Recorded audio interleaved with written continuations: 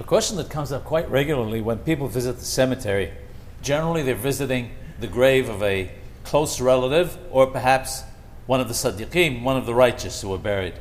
We have to be very careful in such a case when visiting a cemetery not to pray directly to those who are buried there, because we are forbidden to pray to the dead to do anything for us. Rather, the way it works is we should increase our repentance and pray to God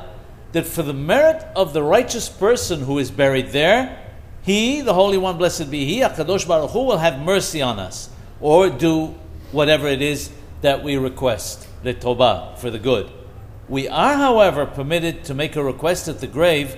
of the soul of the person who is buried there, especially if the person is a Sadiq, a righteous individual, that the soul will intercede on our behalf with HaKadosh Baruch Hu, the Holy One, blessed be He.